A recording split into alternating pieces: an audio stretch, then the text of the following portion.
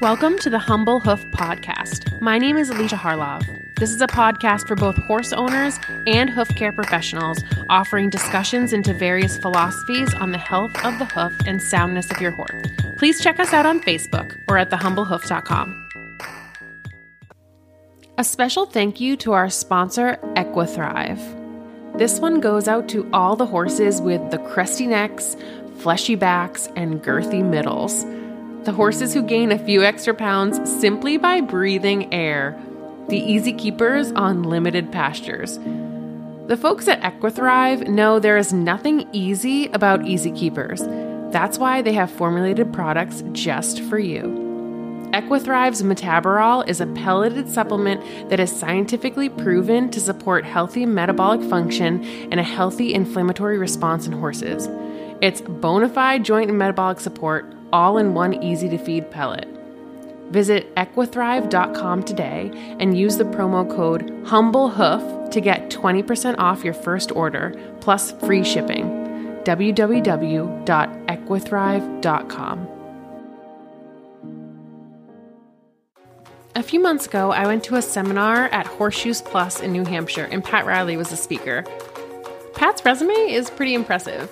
He works at the New Bolton Center in Pennsylvania as the Chief of Farrier Services and the Director of the Applied Polymer Research Laboratory, and he has a graduate diploma in equine locomotor research from the Royal Veterinary College. I felt like every 5 seconds I was nodding in agreement with so many different things he said about how we assess balance and how we watch their movement. And I was really impressed with his familiarity with the various gait analysis systems and ways to know how we are affecting a horse's movement and comfort. At the end of the seminar, I asked him if he'd be willing to be on the podcast, and it just took us a few months to find a time to work it out.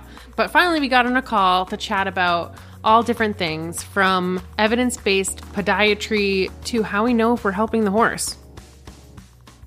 So why don't we start with you just telling us about your journey into hoofcare and what you're currently doing now? Well, I've been involved with horses for most of my life. I actually grew up in southern New Hampshire, and I had a family member who was a very talented rider. My sister used to ride for the U.S. equestrian team back when they had a young rider program and was working and training with some of the world's best people. At the same time, I was working for a veterinarian who was taking care of our horses, but it was a mixed animal practice, and I just fell in love with that idea of a job. I wanted to be I wanted to be a veterinarian, but very specifically, I wanted to be a small animal orthopedic surgeon. I love the idea of doing surgery. I love the idea of working with animals that are having problems and trying to make them better. And I also love, the team aspect of what we do, being working in a veterinary hospital, you're obviously relying on everybody, you have a team around you. And I really do enjoy that environment. So I went to school. I actually went to the University of Vermont for my undergrad work. And my grades were good, but not good enough to get into vet school. And I decided to take a semester off and went to farrier school in the hope that would look good on a vet school application. And as soon as I started shoeing horses, I just knew this was for me. Growing up, horses were I enjoy riding, but not to the way other people seem to. And in a lot of ways, there's a lot of work. My brother and I ended up being the work horses around the farm. We were cleaning stalls at 6 o'clock every morning and bringing horses in and loading hay, doing all those kind of things. So horses equated to work for me in a way that they don't seem to for a lot of my clients. But I actually really love the craftsmanship of being a farrier, the routine of traveling to somebody's farm, performing that job and doing it and having that be a reflection of my skill and interest and abilities. And, it was pretty clear as soon as I started shoeing horses that this was not going to be a stepping stone to a vet education, but actually something that I, wanted to do as a career.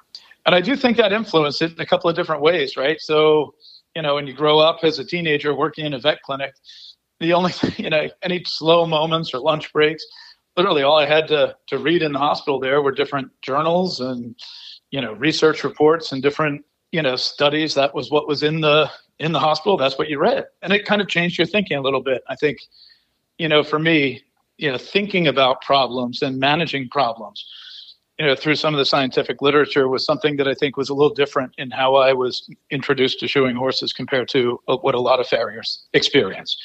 So I started out with the same type of practice that every farrier does. For about the first 10 years of practicing, I was driving around farm to farm in southern New Hampshire and northern Massachusetts, and really enjoyed that type of work. And then when I started getting some of the opportunities to work with veterinarians and work with a couple of start out with a small group of veterinarians, but I think for a farrier that has an interest in that, it kind of grew pretty quickly.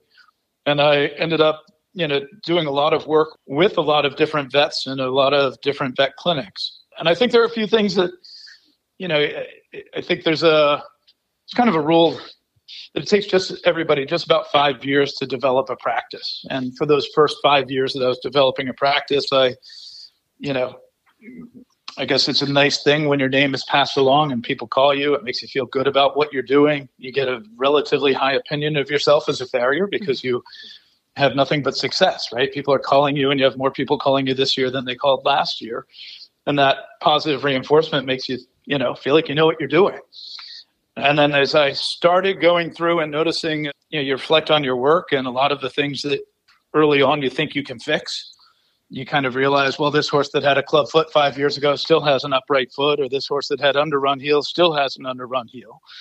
And I think it maybe that's something that's a little different. I've noticed some farriers, respond to this differently, but it's not that I focus on the negative stuff, but I was always acutely aware that, some of the horses that I was working on, did not have ideal looking feet, even after they were in my care for a number of years. And I wanted to know more about that. So those types of, I'll say, working at places like Rochester Equine Clinic, which is a place I spent a lot of time working as a young farrier. I had an opportunity to invite different clinicians in as speakers for a vet farrier conference.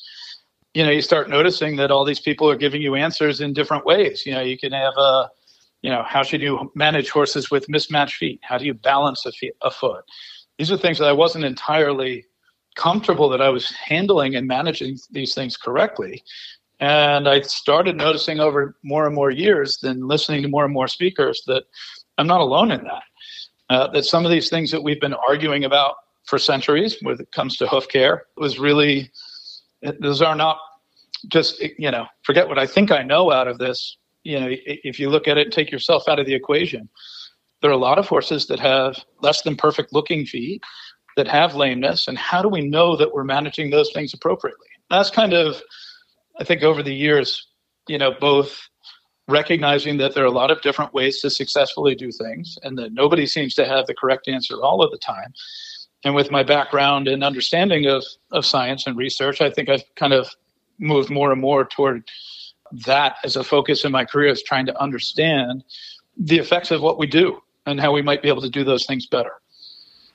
Yeah, absolutely. And you're currently doing quite a bit of research, aren't you? You're at New Bolton, correct? Yeah, I work at the University of Pennsylvania at New Bolton Center. It's easy. This is kind of a which comes first, the chicken or the egg, kind of aspect of things. In my job right now, yeah, I do get to do research, and I'm very fortunate that is something that I get to do a lot of. But that's something that's really, I started this when I was still, in southern New Hampshire, driving around in a truck, and you ask questions. And I think for a lot of us, we just leave these answers there and say, well, you develop a line of thinking about why this happens the way it does, or the effect of this shoe on this foot. But I think with some of the background that I had in terms of, reading studies, you think of things a little bit differently. And then you start thinking, well, how could I prove that? How could I document that type of change? Is that really what's happening? So that became, not only a fun thing, and I'll say an important thing. I think research is very important as it relates to Hoofcare, but it was also primarily from the point of, I don't feel like I have all the answers and I want to be better. So it was really to try and both make myself a better farrier. And if I'm working in a referral practice, there's nothing worse than having to go back to somebody who's been managing feet in one particular way and trying to, implement something different if all I have is my opinion to base that change off of. It always makes me very uncomfortable to pick up the phone and call somebody who's been caring for feet and say, I think we should try doing this a little bit differently. What do you think about that? And if it's just based on opinions, then I feel like that's really unfair to everybody. There's so much we don't know, but I would feel much more confident if I could say, there was this study out there that showed that if you do this, this happens, and, it's going to change it in a way that I think is going to help this horse. That's what, I wish we had a lot more of that information and a lot more things that we could say, yep, this is the right way to manage something. But, as has been the case for centuries before either of us were around and doing this, there's a lot of arguing about, optimal foot care. Yeah.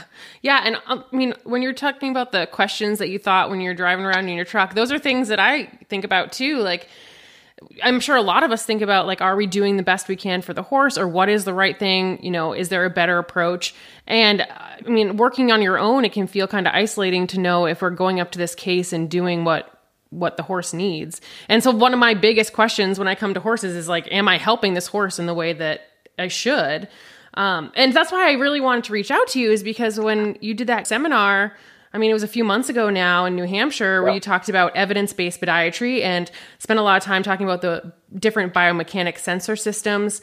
It was so intriguing to have more objective feedback on what was happening when you were working on a horse's foot. And so I'd love you to talk a little bit about what, that evidence-based podiatry means and how it has changed some of your perceptions on various approaches. Well, boy, there's a big question right there, and I'm smiling because I love it. No, and I think there are a few things. Let me start by, saying there are, there's so many.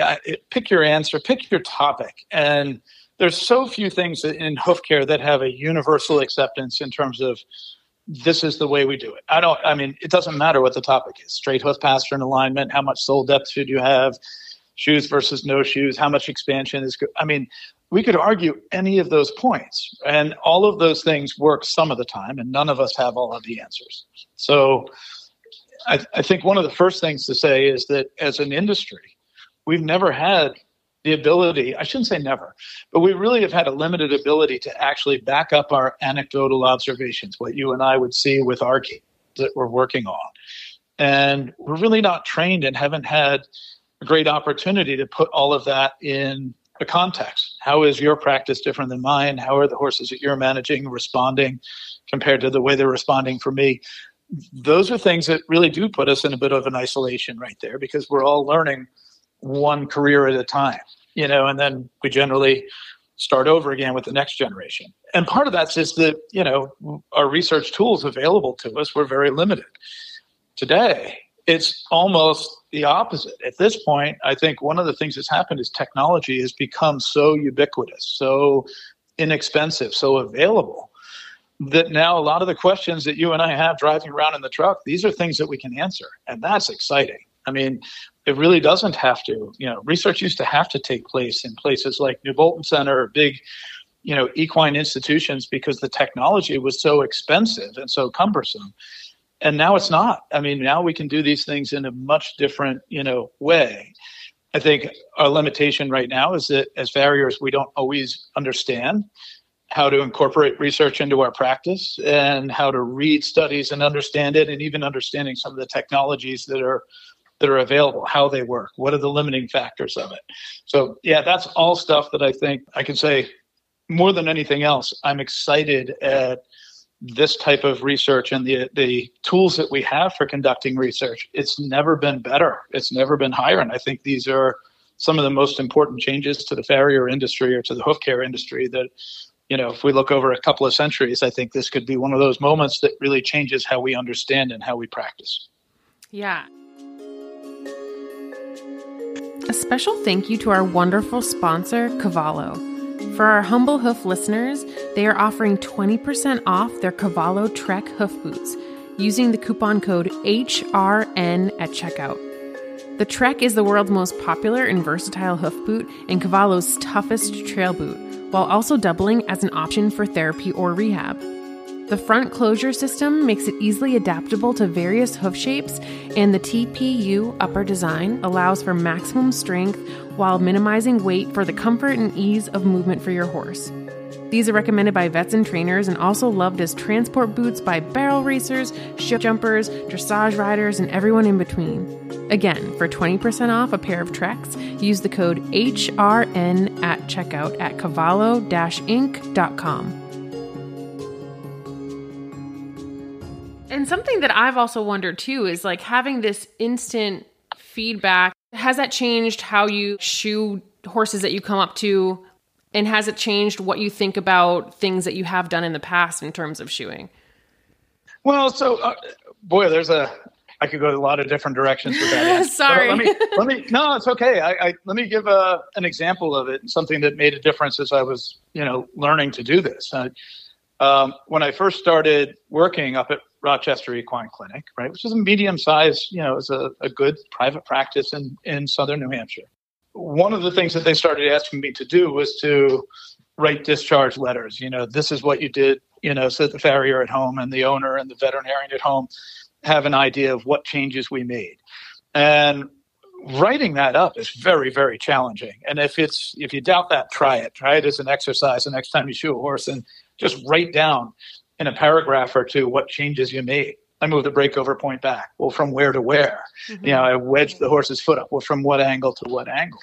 So I started out using the Metron system, which is a digital photography-based system for that purpose. So I could document and just send pictures home with a horse and say, this is what it looked like. These are the toe length. This is the heel angle. There are a lot of different values that come up with that. And I thought, well, that's even better because these might be values. We all use different reference points when we're discussing Hoofcare. And this way I'm just going to send home kind of a complete record of what the outside of the foot looked like and what I did on that given day. But along the way, one of the things I thought I was going to do is, there's the topic of underrun heels, right? Underrun heels are described in the literature as being when the heel angle is 5 degrees lower than the toe angle. And we describe an ideal foot as having the heel and toe angles grow in parallel, right? So that they grow in the same angles. Now, a few things happen along the way. One, I intended to show how, these horses I had with underrun heels, I would do X, Y, and Z and make these shoeing changes and show how that heel angle improved over time. And one of the things I can tell you is they didn't. I have yet to find one horse for whom underrun heels, I actually significantly changed the angle of the heel relative to the toe.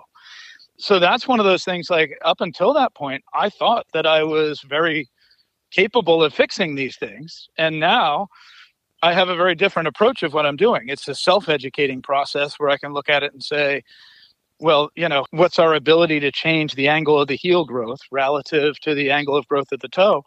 And I've actually extended that out. And I would say, even on your podcast, I would say if anybody can really document changes in multiple horses over time, I'd love to see it, because we talk about different ways of fixing it. But I have yet to see a lot of people really demonstrate that they can actually improve those types of changes. And then just really to top it off, since I'm on that topic, there was also a study that was done by Sue Dyson over in England, where she actually looked at underrun heels as being a potential cause of lameness in horses. And I still love this, that in her paper, what she found was that horses with underrun heels were no likely to have lameness that originated in the foot or that was found in the foot compared to horses that were ideal, which that's also one of those things where you look at and say, well, maybe underrun heels were really not a source of lameness. It's just the kind of thing that we just don't like the look of it, and it makes our job challenging to manage. But, that's, are these things caused by horses wearing shoes? Not in my practice. And we actually did papers that showed that. Were they caused by farriers leaving toes too long and leaving the angles too low? No, we actually took hundreds of horses and there was no correlation between those values and the severity of the underrun heel. So I think that becomes a really good example of just kind of saying, I thought I had answers until you start applying, the ability to follow your work. And I think that's probably true for a lot of us. So we have a lot of things. That's not to say that horses didn't get better. I mean, a lot of these horses became more comfortable. They didn't become more comfortable because the underrun heels were resolving. They were potentially becoming more comfortable because the diagnosis had nothing to do with that, or whatever was causing the pathology resolved, or whatever other reason, but it wasn't necessarily that these horses became more comfortable because the heel angles became closer aligned with the toe.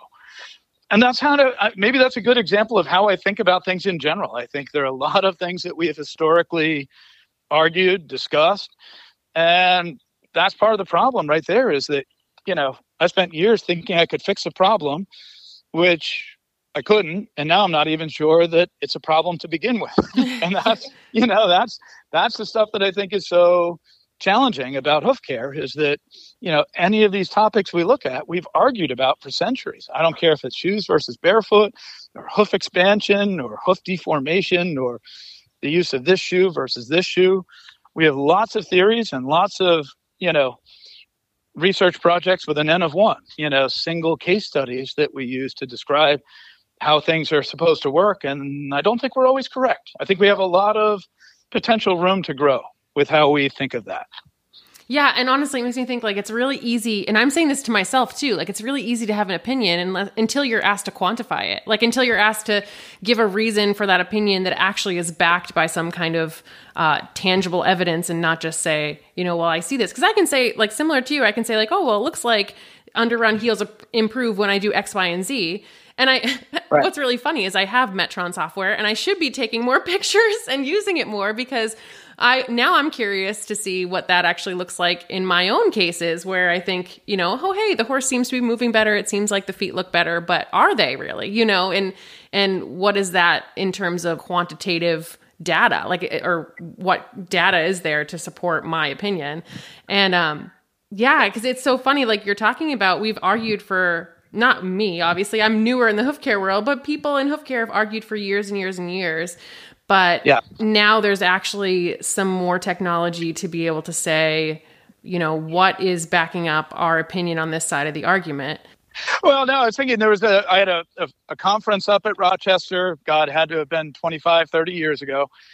And Dave Duckett was the speaker. And I remember him standing up and saying, talking about mismatched feet. And a member of the audience raised his hand and said, well, of course, the right front foot is always the upright foot. And the whole room is agreeing with him. And I'm kind of sitting there in my seat fuming a little bit because I'm like, that's not science. Like, you can't just, say these things. And it's, I actually thought, well, as I was driving home that night, and I had a lecture to begin the next day.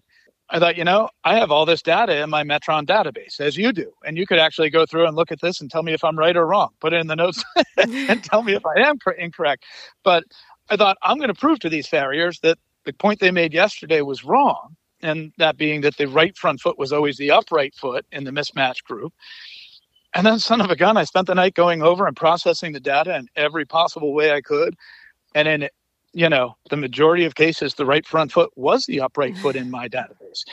So there are times that, even when there's nothing like having some of this information and data available to you. And then I went back and looked and said, well, maybe that's because I'm either right or left-handed, or the last farriers were right or left-handed, and maybe that causes a difference. But almost everything all the way through. The heel angles were lower in the left foot. The toe angles were lower in the left foot. The disparity, there were more underrun cases in the left feet. There were more horses, the time we used the definition of 60 degrees as being a club foot. I had more club feet than I did in right feet than I did in left feet. Now, I still have to go back, and this would require more statistical analysis, right? That would be, an interesting one to say, did these things happen by chance, or did I have enough numbers in there to truly account for it? But those are the type of things that I would say probably more to me than anyone else. And maybe I'm just really stupid and really wrong in how I think about feet.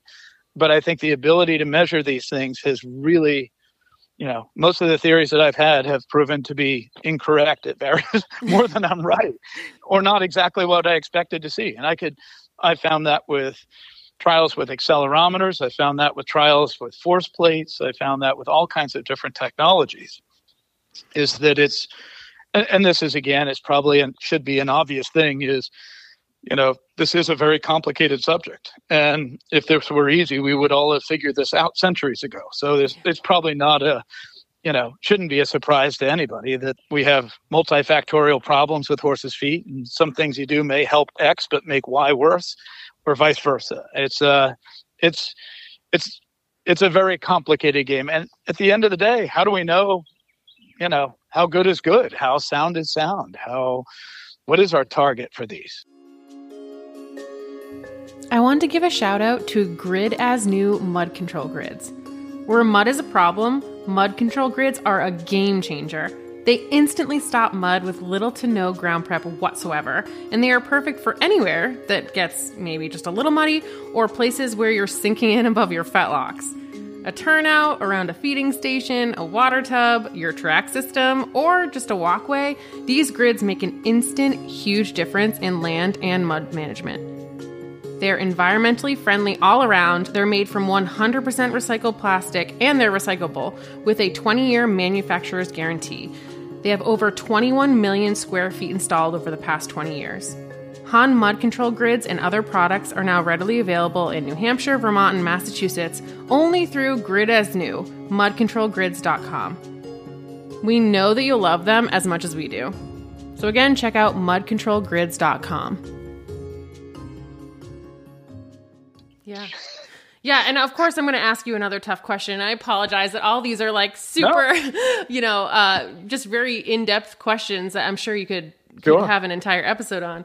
But I think one thing I struggle with is, once we have research on something, I think the tendency is then for people to latch onto this and say, like, this is the right way. Like, if research shows that most or horses seem to do better with X, Y, and Z, then that's what we should always do. And do you think that, is there a right way to approach every pathology and, some we just haven't found yet? Or, is there variability in what's right and not for an individual horse, I guess? Yeah. I think one of the, there are a couple of words in the farrier world that bother me a lot, right? I mean, the word balance sets my hair on fire because it's, we all use balance and describe it differently. We all use different reference points to describe it. But, I think we tend to think of these things in terms of, words like ideal, optimal, correct. I mean, they're almost very linear thinking. And I think, again, this is a very complicated issue. So, if you turn around, like, there's been some good research out there that elevating the heels takes strain off the deep digital flexor tendon, just as an example, right? But what it doesn't tell us, if we are presented with a horse that has an injury to the deep flexor tendon, how high should we elevate those heels? Well, we don't know. I mean, it doesn't tell us that. There isn't research that really would describe that. Does it, should we be using a wedge pad or a wedge shoe or trimming the, foot to elevate the, the level of the heels just by, what we can accomplish by trimming? I think those are all possibly yes questions, and we don't have definitive answers to this. I have a research project coming up right now where we've been looking at the effect of egg bar shoes, which actually create about a 4.5 degree wedge in certain footings. Right. So that way the horse is going to get the benefit of heel elevation and a wedge, heel height, but only when it's working in soft footing. So which one of those are correct? I honestly don't know. I mean, there are so many different ways. And this is the way I approach it. Even today, I could describe in a discharge letter to a farrier that this horse came in and it had an injury to the deep digital flexor tendon, and therefore we addressed it this way. But that doesn't mean that that's the only way to do it or the best way. It's the way that, and ultimately this is what we all are stuck with, is that we all have to do something. So I usually state that as, this is what I chose to do, but there are other ways. And if you, have different feelings about what's going to work for your horse and your environment, please reach out and talk to us about it. And I'm happy to think it out loud. I think that's, we know, for instance, that putting wedge pads on can concentrate force on the heels. And for some horses, that may be a problem. So, maybe having that wedge there all the time is not necessarily ideal. And maybe we should just be elevating those heels when the horse is working. And that's the concept of using a bar shoe in combination with soft footing, is you get the relief on the flexor tendon, but only when the horse is working. You have other cases where, if you take strain off the deep digital flexor tendon, we know it goes on the suspensory, among other places. So, that if you have a horse that has a history of suspensory pathology, that may not be the best plan. So there are all kinds of different ways that we can factor these nuggets, these little research maybe that's a better way to think of it. I tend to think about research as almost being little jigsaw puzzle pieces that we use to kind of paint the whole picture of what we should do.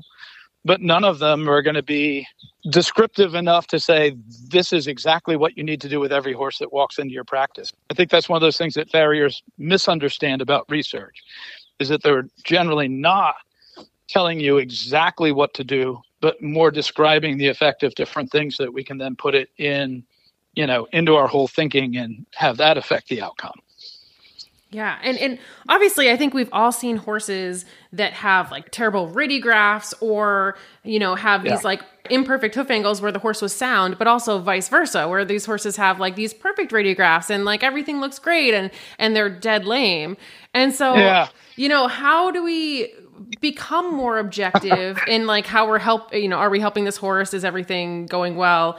Without just becoming blinded by or married to like what is easy to measure. So I don't know if there's a way to answer that.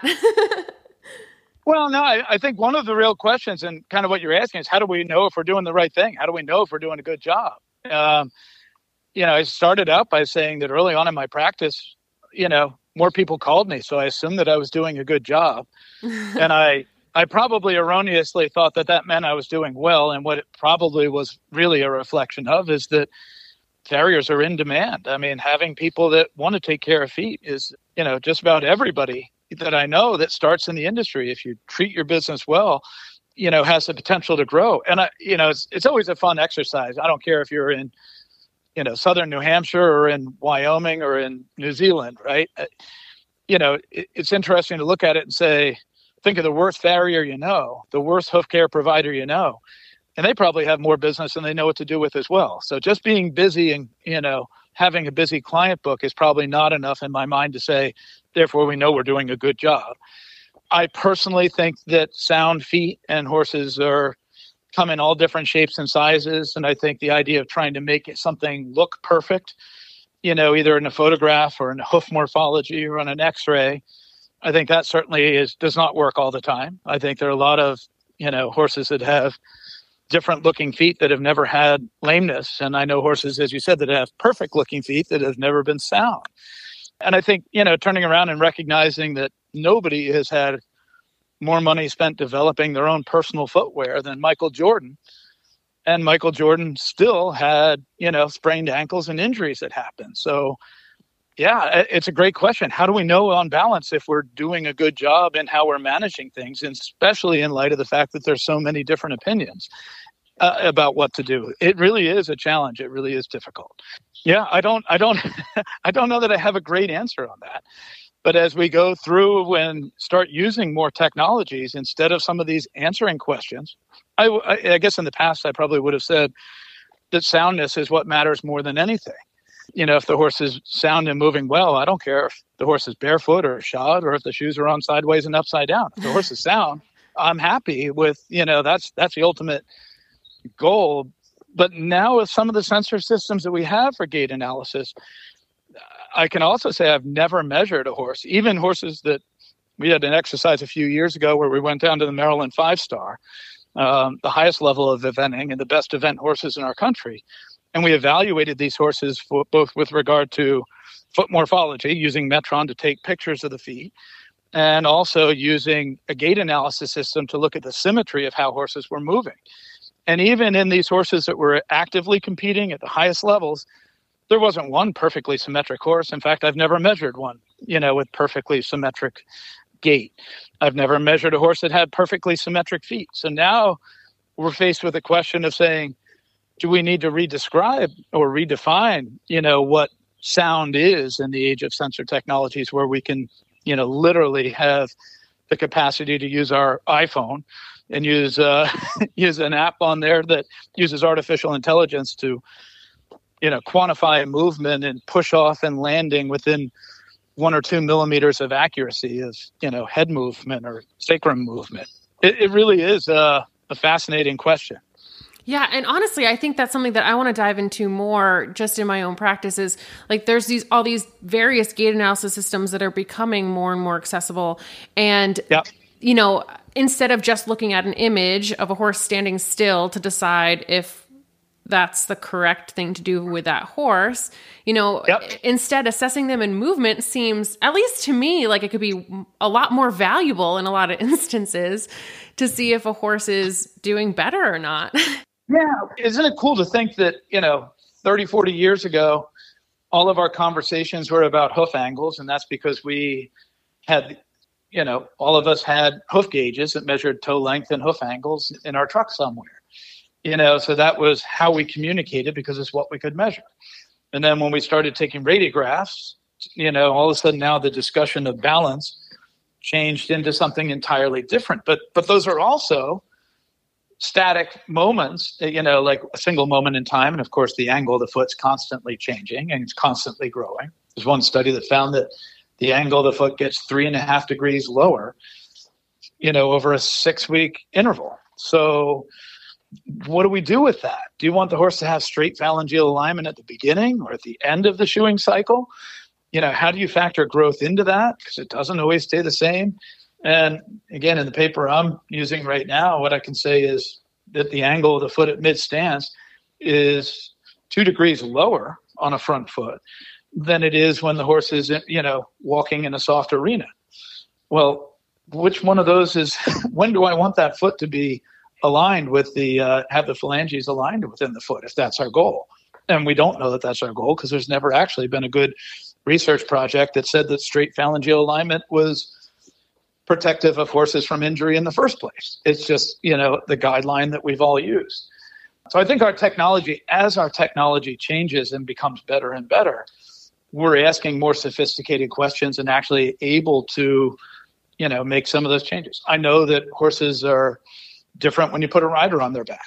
All of a sudden, the idea of balance and how they move changes. And it's not just a rider. It's, horses actually tend to be most asymmetric in their gait when you put a near Olympic level rider on their back as opposed to a novice level rider. Wow. So it gets more complicated.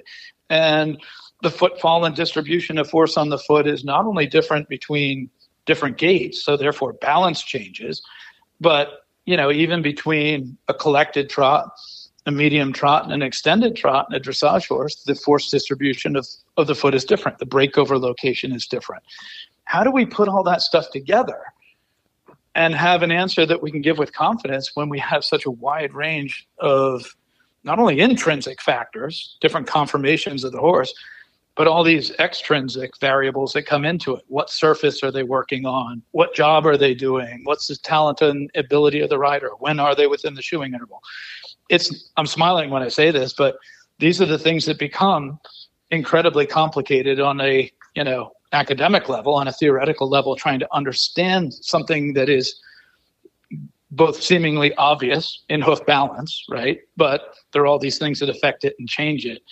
And what do we do with all that information and how do we put it together? Something that we all literally have to make a choice on every time any of us pick a foot up and say, I want to make some sort of intervention right here.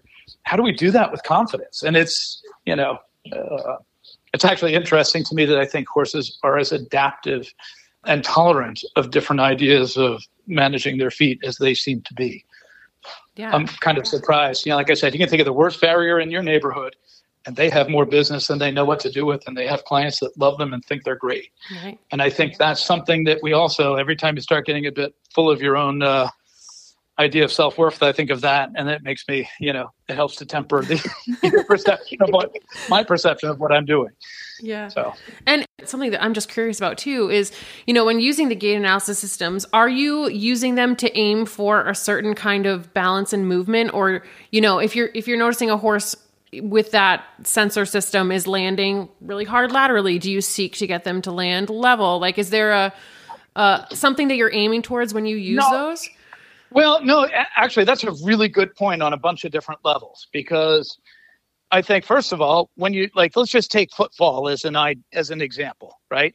68% of horses land laterally on their front feet. 97% of horses land laterally on their hind feet. That comes from a study that was done by Micah Von Heel. And according to her research, trimming did not affect that, right? Now, the problem is that we can't see that. The human eye can only capture about 25% frames per second in terms of, speed. So the human eye is a bit limited in what we're able to process. When a horse has some discomfort, they can change how they put their foot down. And those things have all been shown in studies as well, that they will put their foot down differently if you make the horse painful over here.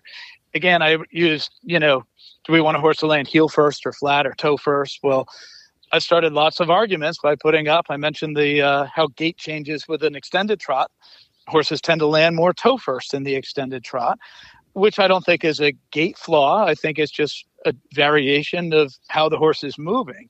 So I think some of it, and maybe initially I was looking at it assuming that there was an end goal and an ideal, but I don't think we know that, right? I think now this is a type of thing where I'm looking at things and then trying to understand it. I would actually say the great majority of horses in my practice land on the outside of their front feet in particular, load centrally, kind of around the ducket stop point, and then break over slightly to the outside of the foot. But I think that's one of the things when you start using any of these systems that are available, is this is part of the self-education that I was describing earlier, is that, you start seeing all these horses land asymmetrically, and it makes you question the importance of that or of what you're doing. And then as you go through and sort it out and see that that's, observing more frequently than happening more frequently than not, it is really, really helpful from a self-educating point of view. I think initially when I start using a new system, whether it's, the SLEP system, whether it's Equigate, whether it's the TechScan in-shoe force measuring system or the Workman hoof beats, and I've used all of these, consistently, regularly, I think initially the first thing is looking at my ability to make some of these changes and look at what's normal. And then you start seeing patterns that develop over time. And like I said, there are so many things that I could, recount of times where I thought I, anticipated seeing one set of changes only to find that didn't happen. And really, it's very humbling. Yeah. And that's something that I feel like, I would love to work more with, or even I know that I talked to you about maybe coming up here for a clinic at some point, just to see, a before and after of horses with a gait analysis system, because I think that, even in my head, I have this ideal of how I want this horse to be moving before and after I work on them, and or after I should say. And, right. And maybe that just isn't, maybe forcing them to move a certain way isn't what we should be aiming for. And I don't know, these are all questions that I still have, Yep. Well, I think some of the things, and I'm smiling again as I say this, but, when I'm teaching the vet students at Penn, I tend to be, this is the message I give them, is that, everything works some of the time. None of it works all the time. I don't let anybody use the term balance in my shop. The rule is if you use the term balance, I kick you out for 2 minutes, and then you have to think of a different way of expressing what you were, what you meant by that, because I want them, because we all use balance in a different way. Is it because of how they impact? Is it phalangeal alignment, medial lateral balance? There's so many different definitions of that it's not actually fair to answer them that way. But then when you get to speakers and clinicians, myself included, right? I mean, I've told you how many times I'm wrong on things, but we've all been in this situation where I was at a conference last fall. One speaker stood up and was talking about horses that had mismatched front feet, saying you have to make them the same. There's no data to support it. That's their experience. The next speaker stands up and says the exact opposite thing, that when you have mismatched feet, you have to treat each foot as an individual. And again, no evidence behind that. It's just that here we have two practitioners with it, and they're good. They're very talented people at managing feet, but they have completely opposite understandings of what's necessary. And in neither case was it said well, you should do this some of the time and this some of the time. No, I mean, just take that issue of mismatched feet and say, I've heard enough talks over the years over that to believe that there must not be one single right way to manage that.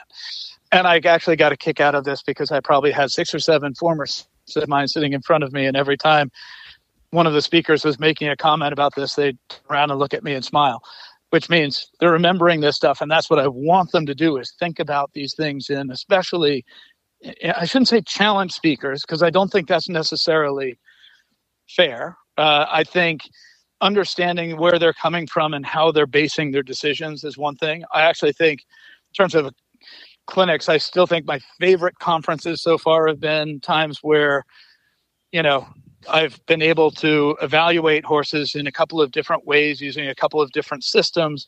The speaker comes in and makes their changes. And then we actually see if the changes that they made, how did the horse respond to it?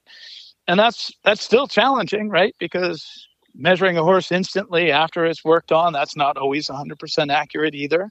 There are other challenging factors. If you put on a new pair of shoes, how long should it take for them to, if I shoe a horse and it's not instantly better, I don't think that necessarily means that I've done the wrong thing. I think sometimes it takes a while for those changes to take place. But these are the things I think if our industry is to continue growing, and specifically, if we as farriers and hoofcare providers are to, if we want to be, and I think we have a very, very unique and important perspective on horses' feet because we look at them all day, every day, and we see things that veterinarians and trainers and riders don't. We have our own understanding of these things. I think we have to do a better job of making our point in a way that the rest of the world can understand and embrace. And I think science is the language that we use to do that. Yeah, absolutely. Yeah. And honestly, I mean, so those are the questions I kind of prepared, but I don't know if you have anything else that you wanted to add or any kind of advice that you'd want to leave off with other farriers or horse owners or veterinarians about, this kind of topic of more evidence-based podiatry? Well, I do think, I think there are a couple of things in there. I think after, I'll say, years of working with veterinarians in particular,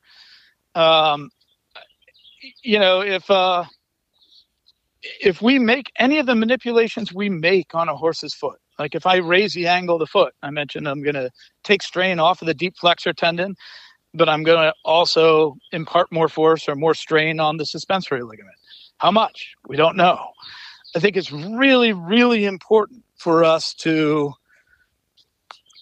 have an understanding, if a horse is lame, of where the discomfort's coming from before we just start implementing. I mean, sometimes you have to just make changes, and I do understand that. But if we're talking about ideal, I think what we really need to do is, this isn't something where, we should be just working on our own. I think we should be collaborating with other people. I'm a much better farrier if I have a diagnosis. And that's not always an easy thing. But I can think of entire shoeing, protocols that have been developed, specifically in cases where, well, we didn't know why this horse was lame, so we did this and it got better, and now it's a whole shoeing system. That bothers me because, we don't even know what we're treating half the time. I do think it's really important, and I think one of the big things that I think farriers should be better. There was a study that was done in the UK, a survey of horse owners, that found that only 6% of farriers, when presented with a lame horse, actually suggested to the owner that they call a veterinarian. Wow. That's silly. I mean, I think it's really unfortunate if we don't. To me, that's a sign of professionalism, is to recognize when we need to involve other people. And I think that's something that if I have an MR, if I have a PET scan, if I have nuclear bone scan, if I have a CT that gives me a different information as a farrier and I know what I'm treating, that's my job as a therapeutic farrier, to try and take strain off of whatever structure is causing the pain. And if I don't know what structure is the pain's emanating from, then I'm shooting in the dark. And I think that's something that we kind of get backwards a lot of times. Well, if I make the foot perfect, then soundness will follow. But, if I have a very upright foot and this pain's coming from the deep flexor tendon, I do think it still makes sense to find another way to take more strain off of the deep flexor tendon. And that's maybe that's a bit of my soapbox issue. I think that from the veterinary perspective, I think this is such a confusing game, and it's such a confusing with all the choices that we have available. I think it's really hard to, bluntly, we just don't teach veterinarians enough about farriery. So I think, the idea of what we should have is somebody that specializes in diagnosing and identifying where the pain's coming from, and another group of people that specialize in how to manipulate the forces that are on the foot and on the distal limb. we already do have it. I just don't think we utilize each other well enough in that regard. And I do think collaboration has got to be key. And I'd include the rider and trainer in that as well. There are so many things that are outside of our control, as people that are caring for feet, that I think, the more people we involve in the conversation, the better it works out for everybody. The more we can explain these things, the better it works out for everybody. And we're getting better at that. I mean, I don't want to make it sound like it's not I think we have a lot of potential, and it's been really interesting in my time as a farrier, which is now 35 years. I think we've really made phenomenal strides in this. I think farriers are working better with each other. I think we're a lot more tolerant of different ideas than we were in the past. And I do think that, there are a lot of different ways I think farriers that there are people out there that specialize in handmade shoes and the skill and craftsmanship that goes into not only building shoes, but applying them like that, I think can only help horses. I think it's a phenomenal skill to have. But equally, I think there are plenty of times that horses can do very, very well without shoes. And I think there are also times when, everything in between can work. So I think it's got to be, there's more than one way to get there. I think depending on, I do a lot of work with glue-on shoes and different polymers. I'm better at that than I am hand making shoes. So recognizing that I have one set of skills and the next farrier has a different set of skills, I think it can be very frustrating from our perspective that there can be lots of different ways of getting there. And if you can work with people and express that, we're only going to come out ahead on this stuff. And I think we all need to be aware of that. I think I've referred cases to people when, if I'm working on a racehorse that was lame and it becomes sound, I'm very, there's a time when I'll sit down with the owner and say, hey, this horse is running in the Breeders' Cup. That's great. But I specialize in taking horses that are lame and getting them to sound. And there are other farriers that work on racehorses all the time. And I think you might consider using that. Or, referring cases. I mean, I'm in New Bolton Center is a place that sees a lot of referral cases, but I also refer a lot of cases to different people and different veterinarians and different farriers with different skill sets. And I think we need to almost get over some of our territorial aspects of, this is the only way to do things. A horse has to be in a glue-on shoe, or it has to be barefoot, or it has to be in a handmade shoe. Those aren't productive lines of thinking anymore. Right. Yeah. Like the horse has the final say, honestly. I mean, that's what I try to tell my clients. Like, if I might be doing the right thing, but the horse has the final say. And if they don't like it, then it's my responsibility to change it up. So yeah. Awesome. And as long as you're trying to stay educated and trying to stay, like I've been shoeing horses for 35 years and I'm still trying to learn new things all the time and get better at what I do. But I don't know many farriers or many, Hoofcare providers that don't personally invest themselves in their work. I mean, I think for the most part, it's too hard and we have too much of our reputation involved with this. I mean, our reputation comes from us and from nothing else. And I know most of the people that I've run into in our industry, you try really hard. I mean, it's just too hard work. We're doing the best we can. So it's also kind of understanding that, like a lot of the research that I'm referring to, it's not that farriers don't care to read it. It's that it's hidden from them. A lot of times these are behind firewalls and paywalls. And that can be a challenging aspect of trying to improve yourself, is just actually getting access to the research that's already been done. So we're trying, and we are making huge progress. I mean, the difference in this industry now from 30 years ago is it makes me smile, because it makes me think that 30 years from now, we might actually be in a really good spot if we continue with this, with what we've been doing in the last 30 years. We won't have it all figured out. I just want to keep moving in the right direction. Yeah. Awesome. Well, honestly, I feel like I could ask you a million more questions about balance and evidence-based research and everything. And I don't want to steal up all your time on a Sunday, but I really appreciate you being willing to hop on a call and discuss these things. And maybe we can do it again at some point, because I think that there's a lot more that we could talk about. I really do love having conversations about all of this stuff. It doesn't, once we get past the point of arguing about it and just recognizing that none of us are right all the time, it's fun to discuss why something works, on this horse, but not on this horse. I love those conversations. So anytime. Yeah. Awesome. Thank you for having me. Yeah. Well, thanks again. And I hope you have a great rest of your Sunday. All right. Thanks. You too. I'll be in touch. Right. Stay right. Thanks, Alicia. Bye. Bye. I always say that I'm slightly more hoof obsessed than the average person, and chances are, if you're listening to a Hoofcare podcast, you are too. So we should probably be friends. Feel free to find me on Facebook or email me at thehumblehoof@gmail.com.